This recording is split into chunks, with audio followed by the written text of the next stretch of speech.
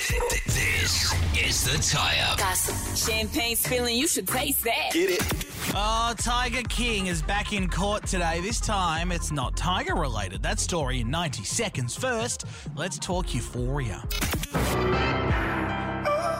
Yeah, the second season of HBO's Euphoria is, fun fact, one of the most watched series this year so far. And the breakout star, Sydney Sweeney, who plays Cassie, has told Ellen how her family feel watching their daughter get all nude and horny on TV every week. And to make matters worse, she accidentally invited her grandparents to the premiere. We were all sitting next to each other and giant screen, like ginormous screen.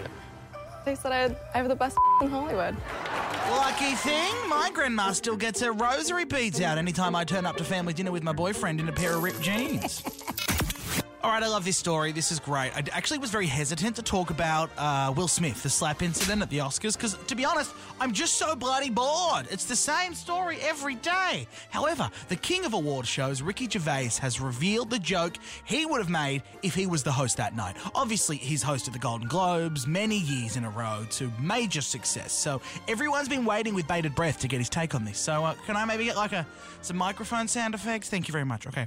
So Ricky said today, I would not have made a joke about his wife's hair. I would have made a joke about her boyfriend. That's good. I like that. I do. Of course, that joke is in reference to Jada Pinkett Smith's long-running affair with R&B singer Alcina. If you didn't know that, do some Googling. Maybe watch a Red Table Talk or two.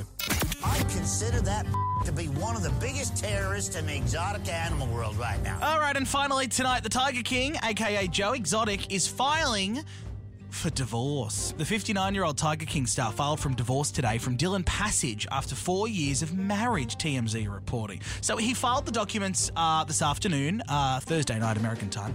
It was obtained by TMZ, and the marriage, in his words on the contract, irretrievably broken. Joe and Dylan haven't really been together for about a year, but Dylan called Joe in prison apparently last March and told him he wanted to be out of the relationship, according to reports, which is always a really polite way to break up with someone. Then, allegedly, Dylan moved in with a new boyfriend that same afternoon. So, who said chivalry's dead? I wonder who gets the lions in a divorce like that.